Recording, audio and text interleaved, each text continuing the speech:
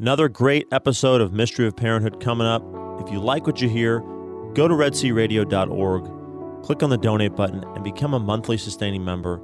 Please support us. Thank you, and God bless.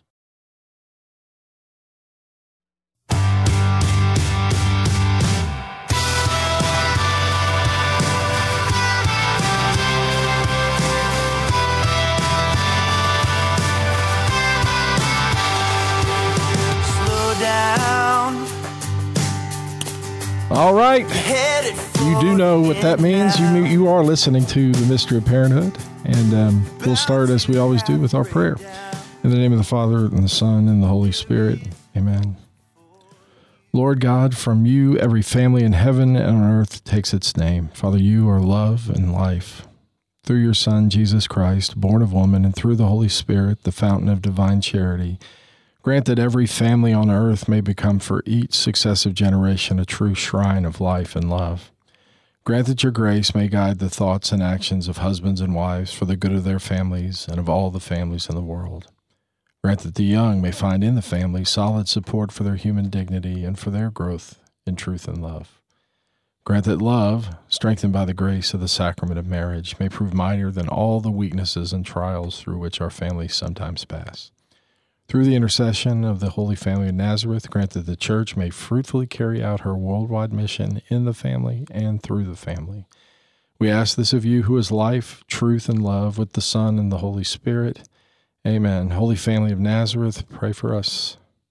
St. John Paul II, pray for us. In the name of the Father, and the Son, and the Holy Spirit. Amen. All right.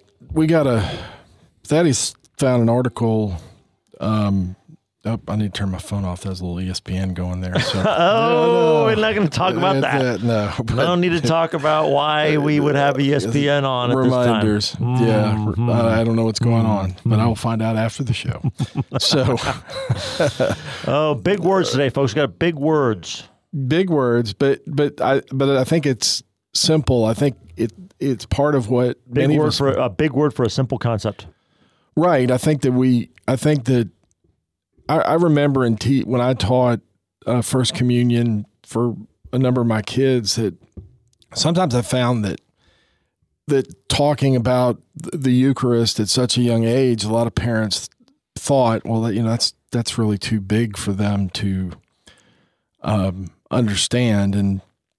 And this article kind of points to the fact that actually there are studies, and people like Montessori did studies with regard to the receptivity of particularly 6 to 9 year olds of seeing things much more, I don't know, but clearly, but more definitively, being able to capture or understand or interpret things if they were given the opportunity to do that. In other words, the depth they can see. I'll give an example. I mean, following my oldest son's First Communion, there were a group of parents, and we came together. That's what Red Sea began as a group of parents and family members, those parents and all of their children, and we came together once a month and would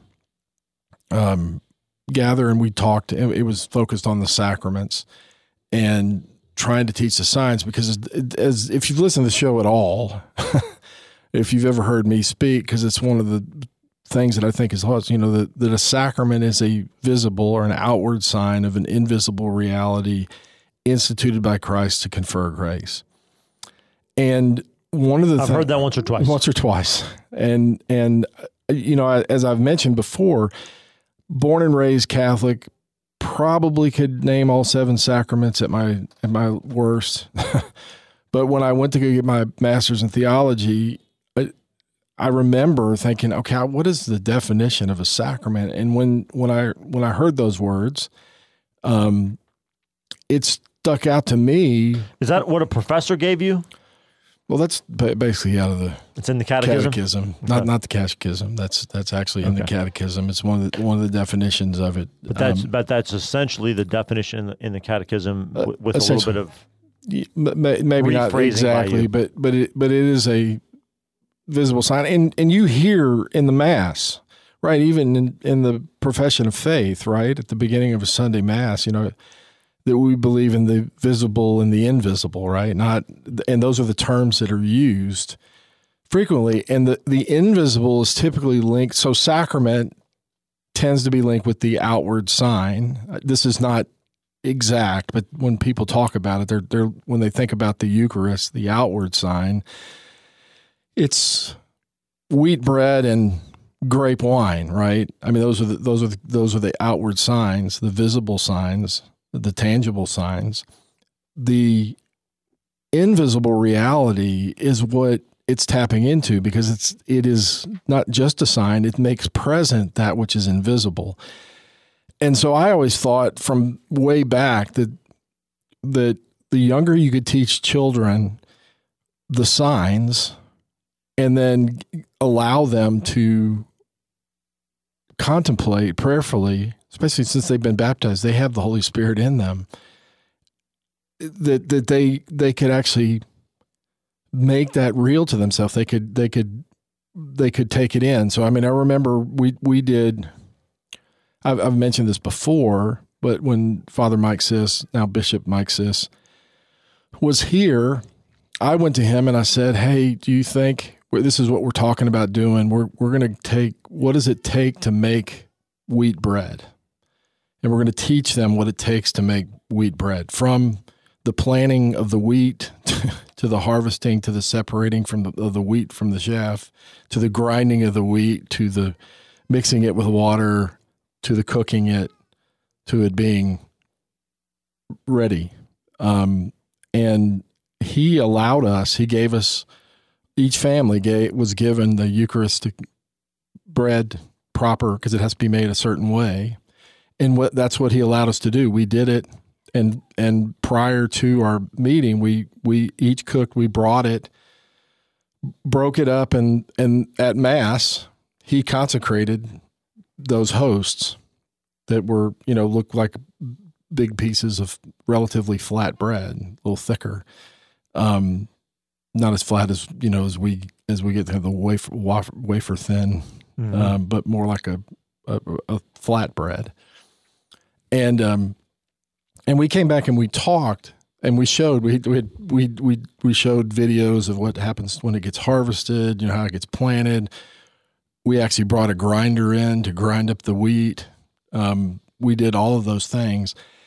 And what I thought would happen, and what this article actually speaks to, is I would just ask them to break up in groups and say, well, what, given the fact that this is a sign that was given to us by Jesus, but there's invisible realities, what could it mean?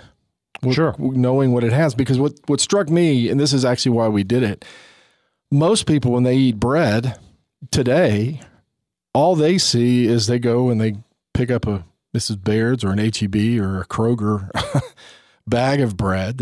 Most people don't see it made. But the people who he was handing this off to 2 millennia ago would have been very familiar, probably was being made in their houses as they spoke, mm-hmm. that our kids were not as familiar with the process of what making bread looked like from start to finish. Mm-hmm. And I was amazed when opened up and they talked, and oftentimes it was the younger kids, which makes that they would come up with things like, well, what does the crushing of the wheat stand for?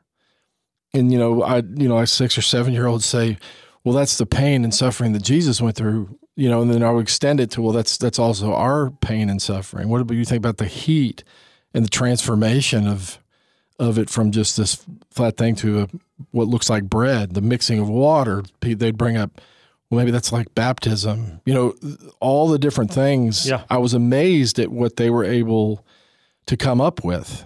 And all of it, I mean, as you teach it, you might have to correct or redirect, but most of the time it was amazing to me that the young ones were able to understand that.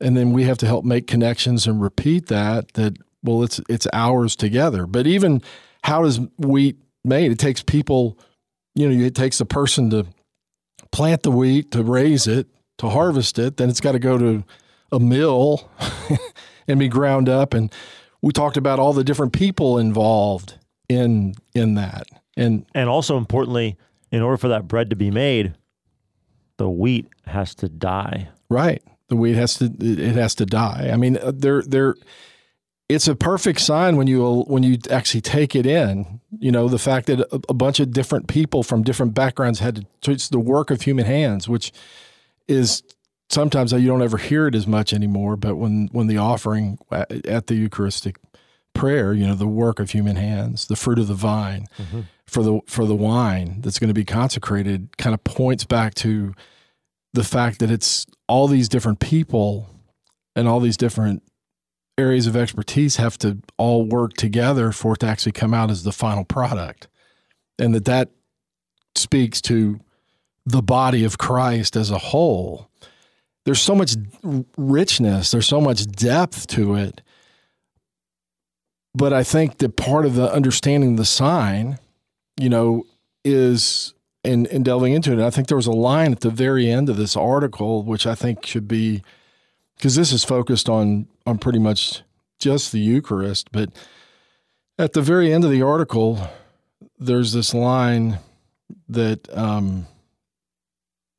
he's quoting, I guess, I can't remember who Cavaletti word. I think that was one of the people who developed the this particular catechism for teaching First Communion. But this is the quote. It says, "All that God has ever done for our salvation, all that he is doing now, and all that he will ever do is in some way symbolized in the Eucharist."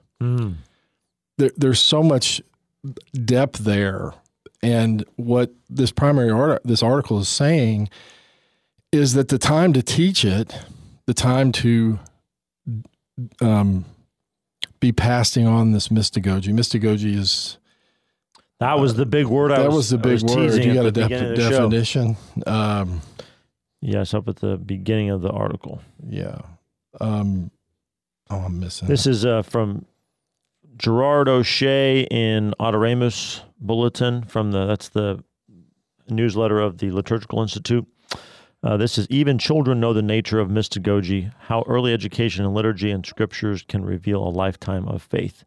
And he says that the church had a word for this process of connecting the liturgy with the scriptures through sensitive or material means called mystagogy. It was the principal means by which the early church had inducted new Christians into the faith. Right, and he uses Pope Benedict's 2007 apostolic exhortation, calling for the renewal of mystagogy, and says that Pope Benedict encouraged us to, and this is a quote, be personally conformed to the mystery being celebrated, offering one's life to God in unity with the sacrifice of Christ for the salvation of the whole world. That's something we taught. So ways that we did that were linking everyday life. I think I've mentioned this before, and we got permission from our priest. We didn't do this on our own. But even when they were younger, before they ever received, we would have them make little pieces of paper, and they could talk about things that they struggled with, or things that they helped other people with, or things that they had done during the previous week, and write them down. And we would connect the fact that we're offering money, but the money is basically the work that we've done. Mm-hmm. And while you may not have money, you do have something to offer. And so you helping your little sister clean up her room, or helping mom with the dishes, or anything like that. So to give them the idea that offering, look what happens. It goes out to all the church, the baskets get passed, and we put those things in there. We put the money in there, but we put what we've done. We used to always say you want to put your whole self in there. I mean, figuratively, you want to put and that's just a representation of something, of a piece of who you are that you're offering to be brought to the altar, mm-hmm. to be basically placed on that paten and to be turned into the body, blood, and soul and divinity of Christ. So there's so many ways in the liturgy, and that's what this is talking about, that we do that, and that we're meant to do that. I just lost the... And he has another definition here from Sacramentum Caritatis, the apostolic exhortation you're talking about from Pope Benedict XVI, 2005. He notes that in paragraph 64 of that text, it gives the essentials of mystagogy, which are: 1, it interprets the liturgical rites in light of the events of our salvation. Mystagogical catechesis, this is number 2, must be concerned with presenting the meaning of the signs contained in the rites. And then 3, mystagogical catechesis is concerned with bringing out the significance of the rites for the Christian life in all its dimensions. So kind of connecting the rites to the salvation history, telling what the meaning of the signs are, and then how do these connections to the salvation history and the meaning of the signs, what's that mean for my life? Right. For my life in Christ. Right. And he makes the point after talking about how that Pope Benedict says that we have to be personally, working to be personally conformed to this mystery and offering one's life, and that's part of what we should be doing with even young kids is helping them understand that that's participation. You're giving yourself together with Christ to the Father in the Mass.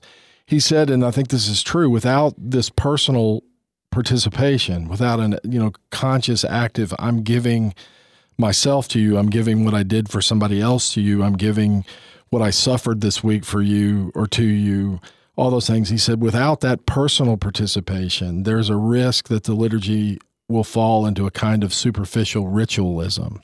Mm-hmm. And I think most people who end up leaving the church, or many, don't recognize what is going on in the Mass, primarily because they haven't connected the signs, and they certainly haven't connected those signs to their own life. And that's so critical. And what it says in this article is that the best time to do that, the most effective time to do it, is for children between the ages of 6 and 9. So 6 would be prior to First Communion, right? 9 is about the time that they would have it. So leading up to that. So what I'm challenging parents out there to realize is that the preparation for a proper understanding of the Eucharist at their First Communion, if they're receiving their First Communion at, say, 9 years old, I think that's about the age, roughly 8 or 9, is something that we can do to help them understand what's happening when the offering comes out right after the homily, after we profess our faith. The offering comes and everything is brought to the table, and we're meant to place ourselves in that basket mm-hmm. and be brought up to the altar to be offered together with Jesus on that altar to the Father as an acceptable sacrifice. And so, again, for the first part of the church, and really it should be for now going forward and for all time prior to this, the liturgy has been used as the primary teaching tool of the church. So as parents, it's critical for us to realize that kids are able, and it's backed up by some of the studies here, and actually some anecdotal, I guess, situations that are kind of communicated, that they do that. And one of the things that they suggest is, and we used to do this, we used to get a chalice, you could order I forget where you can order, but you used to be able to order, the vestments for the kids to wear and all of that. And we could pretend, to say the words that are said.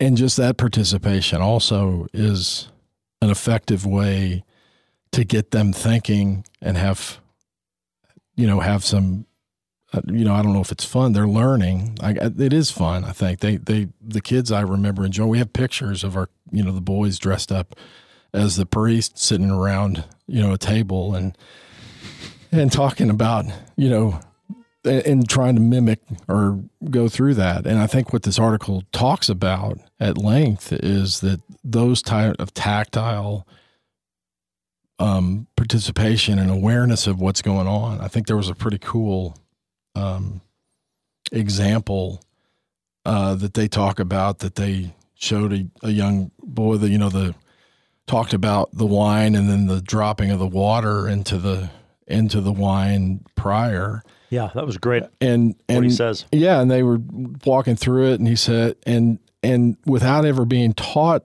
it, but hearing the words, which they by the mystery of this water wine. Where is that? I lost that quote. Well, he's pouring water and wine into the chalice. That he does that, and he liked doing that. And they use the words that are said. Sometimes you'll hear the priest say them out loud, mm-hmm. but it says, it's by the mystery of this water and wine may we come to share in the divinity of Christ, who humbled himself to share in our humanity. And just saying those words and doing that action, this young kid was able to say, we need to lose ourselves in Jesus, which actually I'd never heard that before, but it's a great understanding. That's why Jesus has given us these outward signs to express an invisible reality. Because I've always thought of it as those are all of our offerings, and that's the magnitude of all of the offerings of all Christians forward. Jesus is the main reason, and that cup, which is full, you drop a little bit of water in it.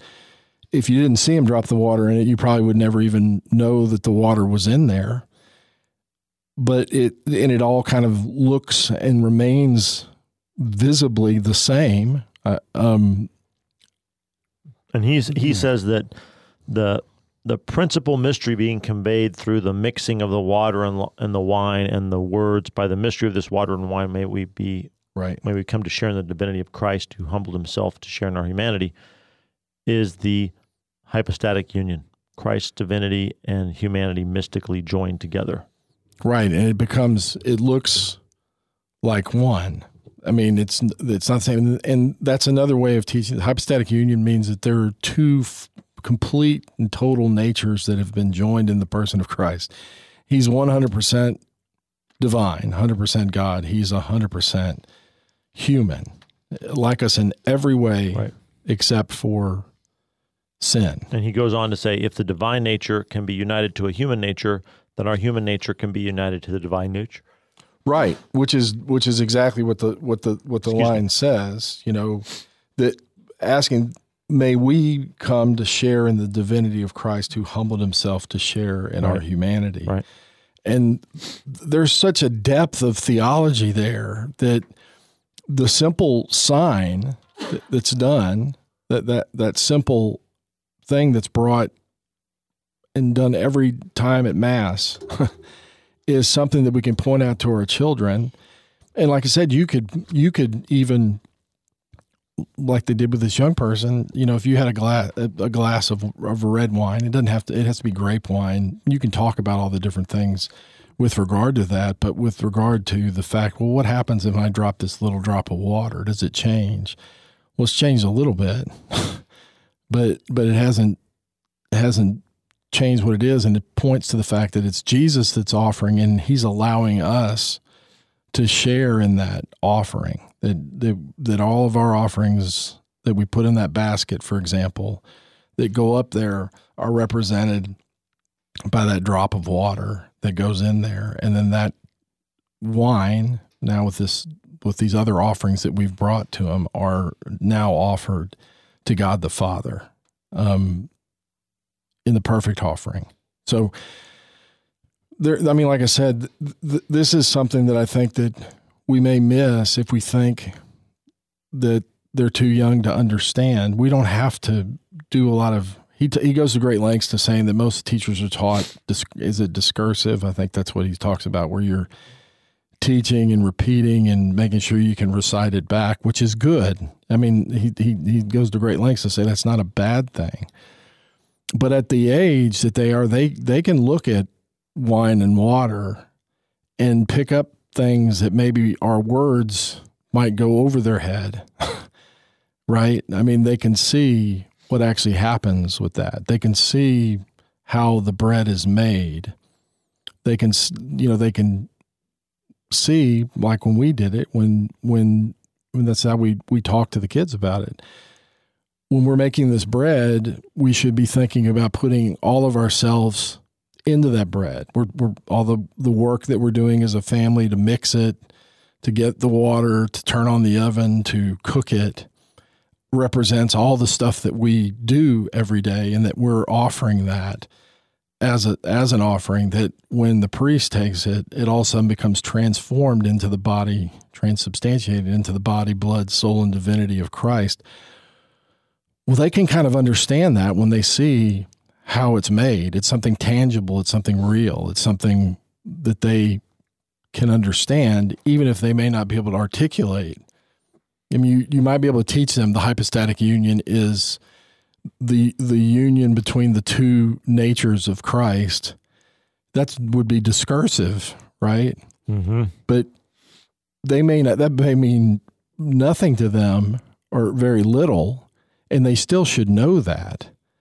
But the reality is that he's given us these sacraments, these signs that are meant to teach something to us about everything, about how we belong, how do we offer it, what has Jesus done for us, those type of things. So we need to teach discursively, but at the same time, when they're younger, we need to, especially between 6 and 9, according to this article, we need to be giving them the opportunity to kind of look at what those signs are.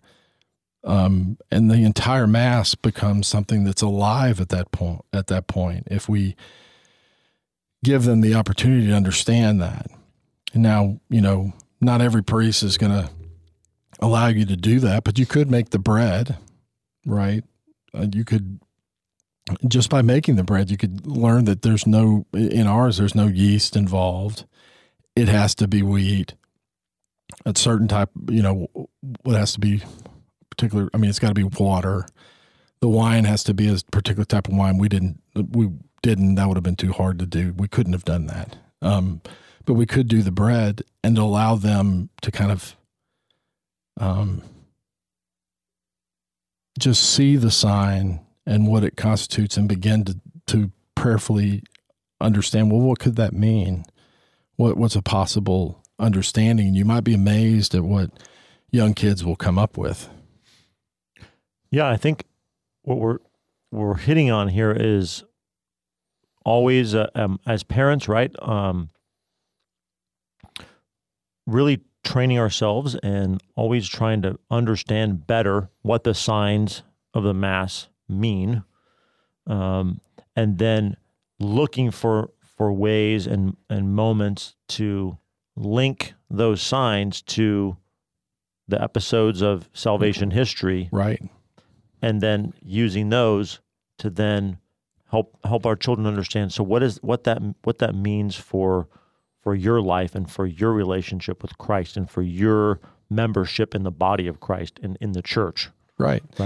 And he does make mention of one episode, which is the Transfiguration, and the fact that they see the divinity of Christ kind of revealed in his humanity when they go to the top of the mountain, and he becomes white, mm-hmm.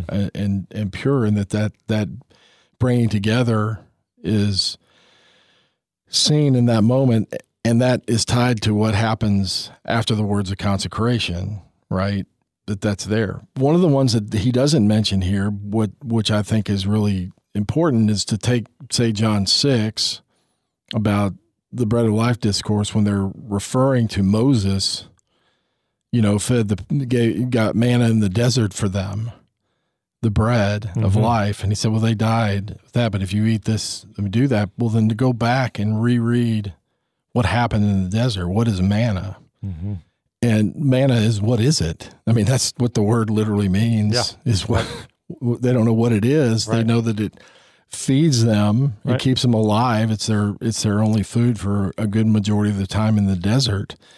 And it feeds them. And the link that, because Jesus links it in the scriptures in John 6, particularly, that he's the bread of life, not the bread, the manna that Jesus that gave, but there's that link between the manna and there. And if you think about it, they had no food.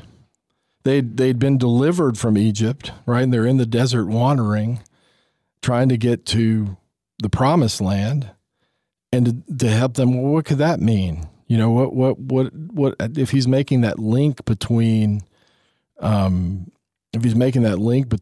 what Moses did in the desert, providing them what God did through Moses in the desert, providing them with manna, and they're in the desert, but they've been freed from Egypt. How could that translate into our own lives, right? Well, Jesus is our sustenance. He's the primary sustenance for us living. That life is often like a desert. There's not always everything that you want or everything that you need, but that God's going to provide you everything that you need in what looks like a piece of bread. What is it? It's actually, who is it? Is another way to teach the kids. It's Jesus. And so, as I've said before, if you take the time early on, and we always like to have the kids up as close as, or at least where they can see. So at St. Mary's, there's an upper deck, so to speak. You could do there. We were crazy enough to kind of bring them up to the front of the usually the front row. That takes a little bit of courage and some humility when kids misbehave, which it happens frequently. That you bring them up there after you've kind of taught them and have them actively be asking them, well, so listen for some words that you might either not understand, or do you see what that means, or whatever. And I love to see when I've heard, in fact, recently I heard a child saying Jesus when the priest held up the host. I mean, I heard a kid, you could hear him say it, Jesus. And so there you have somebody teaching. But again, how do you understand that? A lot of parents that I remember when we taught would say, well, how can they understand it? And I'm like, how can you and I understand it? It's a matter of faith, that you need to teach your kids that there is Jesus after the consecration. There he is under a sign. And then when we link that to a teaching on the sign, that's so important for them to do it, and to do it over and over again, to remind them over and over again that Jesus is the one that gave us this sign. Jesus is the one who's doing all this. And so anyway, what else? They also talk, he also brought up, in addition, to the transfiguration, talking about the epiclesis and the consecration of the one. So when the priest says, "This is my body given for you," that at that moment, that what looks like a piece of bread or a cracker or whatever you want to say, a piece of bread, is now Jesus's body, blood, soul, and divinity. And that when he says, "This is the chalice of my blood," it becomes Jesus's body, blood, soul, and divinity. There's so many things that you can teach with regard to that. But that moment when the priest calls down the Holy Spirit, called the epiclesis, is when he says, "Make holy, therefore, these gifts, we pray." And so it's important to point out, what are these gifts? Well, the gifts are all the things that we placed on that paten, all the things that we've given. So for me, I had a teacher one time that I remember telling me, and place yourself on there, but all the gifts that God's given you. Well, the greatest of those gifts, my wife and my children, I'll place them in the chalice. I'll actively in my mind say, I want to give them to the extent that I can. They've got to do it themselves, but that I want to give them and their future to you as well. So make holy, therefore, these gifts, we pray, the priest will say, by sending your Spirit upon them like the dewfall, so that they may become for us the body and blood of our Lord Jesus Christ. So you got to clearly explain what's happening here. The Holy Spirit is made present by this calling down, by this liturgical action. And in the Eucharist, Christ is not made present, however, until the words of consecration are spoken. Okay. So just point out, it's like I said, we used to talk about to our kids about the fact, well, so when does it happen? And even go through the fact that it's those words and the priest speaking over those gifts, the bread and the wine, that this is my body, this is my blood, is when actually it changes, which can be hard because when they understand that, if they're younger, that's when you might hear a Jesus, which I've had a family apologize to us for the kids saying it, like, no, man, that is, more people need to hear somebody say Jesus is there now, and to understand when that is. We've had a couple of our kids do that as well. Yeah. So that's a good thing. But they link that to the Annunciation. So when the Gabriel, I was not expecting this connection. I wasn't either, but it's really cool, because it's when the Gabriel angel asks Mary to be the mother of God, her response is not an immediate yes, but how shall this be? And how shall it be? So if you think about it, the bread and the wine are up there. How shall this be? Well, Mary's told when she's about to have Jesus come into existence in her womb, the angel is told that the Holy Spirit will overshadow her, and she then speaks the words that need to cooperate with the action of God. So that's basically amen is effectively saying that. So when we receive, this is, the body of Christ, the blood of Christ, which we don't see as much anymore, but when we say amen, it's so be it. I mean, or basically let it be so.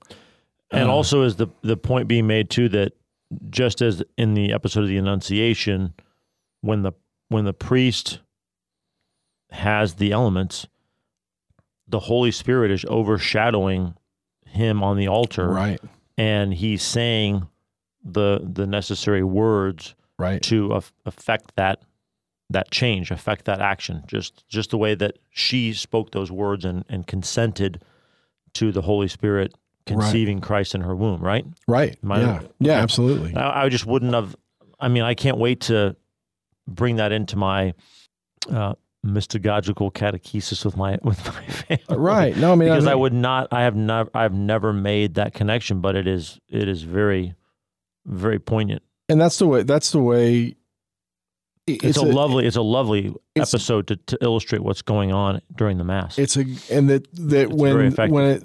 it's asked, said yes, this will happen, that God will honor that by making something happen that is hard to understand. A mother becoming a mother through divine intervention, not the normal course of things. Right. Same thing, bread and wine become something out of the ordinary simply by the calling of the Holy Spirit and the priest. He does make the point that it's important that we also talk to, and that speaks to the sacraments as well, that only somebody with holy orders is able to actually have that occur. So we can mimic those things, but it's important to point out that just because Dad says it or because you say it at practice, if they're dressed up as a priest and you get them something that they can use as bread, or even if it was bread, that they can't consecrate it. It's something else that's going on here, that it's Christ in person, in his person, through the person of the priest, is making that happen. So there's so many ways of being able to teach that. And then here's one that they bring up that I think is can I stop you there? Yeah. I mean, that's also a fascinating way to talk about God wants us to cooperate with him in bringing about his plan of salvation, right? 100%. He doesn't just, make things happen magically or make things happen through us or against our will. He actually wants human cooperation to bring about his plan of salvation, and you can see that in because, like what you said, it's not you can't just have the human being who's got the right vestments on and has the elements and is performing the right actions and saying the words. That's not sufficient. But God is also not confecting the Eucharist without the cooperation of the human being, the words spoken by the human being who's wearing the correct vestments, who's been ordained, 100%. and has the correct elements. So it's a great illustration of that. Right, and the entirety of the Mass is that, because our offering ourselves with all of our sufferings and all of those things, again, I'll throw out one of my favorite verses, Colossians 1:24, I rejoice now in my sufferings, for I complete what is lacking in the sufferings of Christ for the sake of his body, the church. That line that there's something that we not necessarily add, but something that we cooperate with in terms of bringing out. So the way to, what does that look like? So the priest is doing what he's called to do in that moment, but we're meant to be active participants by offering our entire selves, but that it is made in our acts of charity towards our younger brothers, older sisters, parents, people we run into on the street, are all ways of exactly what you're saying. He's bringing about his plan of salvation through us. And it's represented in the perfect offering of the one who sacrificed himself for the sake of the Father and for us, in a way that says we're involved too. Not because God had to do it that way, but because God wants to do it that way. Yeah. So it's not just, certainly its culmination is in that moment, but it's represented in the entire Mass by even the offering of the whole body of Christ that's there. And I think that that's important to point to. And that sort of links to the notion of the Catholic both and, right? So it's not an either or proposition. It's not either divine action or human initiative, let's say. It's both of those acting in concert together. And God can do something by his own divine action. He can. Of course he's capable. But his normal way of operating. Even if you look at the Bible, he wills it to. Jesus didn't sit down and say, okay, this is what I want written. The Holy Spirit worked with the people who wrote that, but they're people. He didn't leave like, here are the instructions. He didn't say, okay, y'all take notes. Right. He may have written the 10 Commandments with his finger, right? But he did not do that with the Scripture, right? And so he's entrusted. It's part of the mystery of how can he choose to use sinful us or other sinful people? Well, because he's God, and that's part of his plan. And that's something we can communicate to our kids. That's what's happening. So when you did something kind for your sister, when you helped, or for your brother, helped them with homework or whatever, you can offer that together with Jesus' perfect offering on the sacrifice by offering it and by putting it on the paten, by putting it in your mind. I place this in the collection basket. It's brought up there, and all of a sudden that little thing, seemingly little thing, becomes something of magnitude, not because it by itself is it, but because it's being offered out of love for Jesus and love for the Father as a sacrifice for that. Exactly. And that's the link between the sacrifice, the perfect once for all sacrifice of Christ that he made 2,000 plus years ago on the cross at Calvary, that's why we can rejoice in our sufferings and our challenges or whatever, because we complete what is lacking, not because what he did on the cross had anything lacking. Nothing's lacking. It's that he's opened himself up for us to join in that sacrifice. Mm-hmm. And that's what the Mass is. Mm-hmm. I don't know how you can not get excited about it. Well, I think that's what the Mass is. Brings me to this this line I thought was very interesting. He writes about how we have scriptural accounts of the death and resurrection of Christ. Right. But then he uses the term, we have a liturgical account of the death and resurrection. I've never thought of the Mass being I see that, but I've never thought about it as, this is a liturgical account of his death and resurrection. Right. And he says we need to be continually linking those. Right. It's a representation of what happened on the cross. In fact, the signs, he talks about this offering to the Father and the death and resurrection of Christ are kind of all linked together. That have them listen to the prayers. It's all being offered to the Father through the Son in the Holy Spirit. So we're joining together with Christ and his perfect offering, made once for all in time, but made present again, represented in actuality. Mm-hmm. That invisible reality is made present there, is offered. But the signs communicate to that. Because one of the ones that they use here is when after it's been broken, the priest will break off a piece of the consecrated host and drop it into the blood. Well, first off, if the body and its blood are separated, what does that represent? If you don't have any more blood, death, you're dead, right? You have to have blood to live. And so, again, there's a sign there that he died, but then the bringing back together and bringing that piece of that consecrated host of what represents the body, even though body, blood, soul, and divinity are completely and wholly made present in any portion of what we receive in the Eucharist after it's been consecrated. He drops it in. That sign is a sign of that reunification of body and blood, which points to the resurrection, that he's now alive. And so there's so many little signs that we see every day that if we don't help make those connections for ourselves and for our children, then what happens is it becomes, that's just what he does. Everything in the Mass is there for a teaching opportunity. There's something there. There's also a way in which the Mass is a liturgical account of his life on earth, in that the liturgy of the Word, right, is maybe it's representative of his ministry, right, his teaching ministry, and then the liturgy of the Eucharist is his passion, death, and resurrection, the culmination of his. I think that makes sense. Of his time on earth. But so every Mass we're led through that life cycle. Exactly.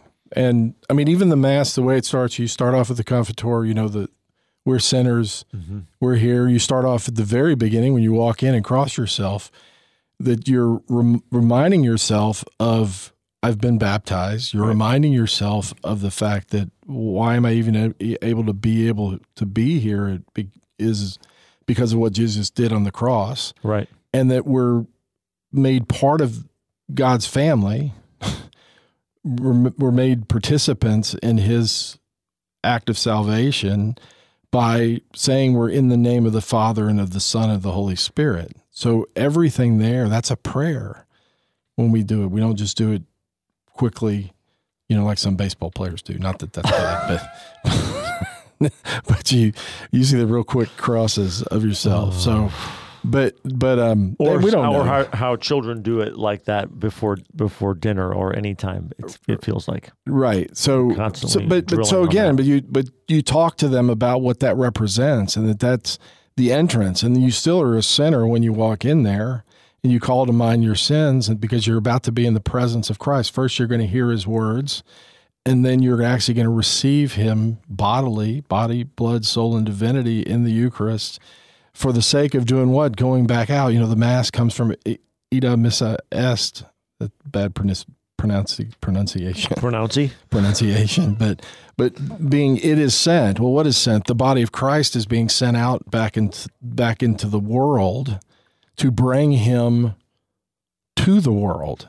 How do we do that? We do that through those actions, which we do the week coming out, our acts of kindness, our acts of encouragement, or acts of service, or acts of sacrifice, or sufferings, all those type of things. We go back out, and then we come back again to Mass, and we offer those things all back on the paten. And that's the way we do. And we receive, as in the manna in the desert, we receive Jesus as our sustenance, as our way to have strength to do what we must do going forward, because we become one with him in a very intimate and special way. So anyway, I think the other thing is just the understanding of that we're completing what is lacking, and we're offering ourselves together with Jesus to the Father. And because of that, like the wine, you can't tell the difference. Jesus takes us into him, and all those actions that we've done, all those things that we've done, our entire selves. And he, together with him, offers, these are my people. These are your people who have done what they've done. Because if you do an act of kindness, that can be good. But if it's not united with the one sacrifice that makes everything meaningful, right?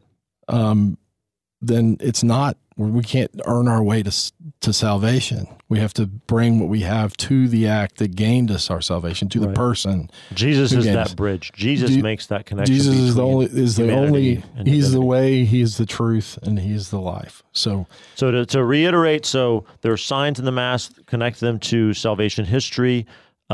Show how the signs are, how they connect to our own lives, and practice that mystagogy in your families. Right, and just remind, I used to say, actively think about what you're offering to the Father, to Jesus. But anyway, we've come to an end. Remember, pray, parent with a purpose, and prepare for God to amaze you. It's amazing we finished. But God bless you guys, and pray for us. We'll be praying for you. Bye.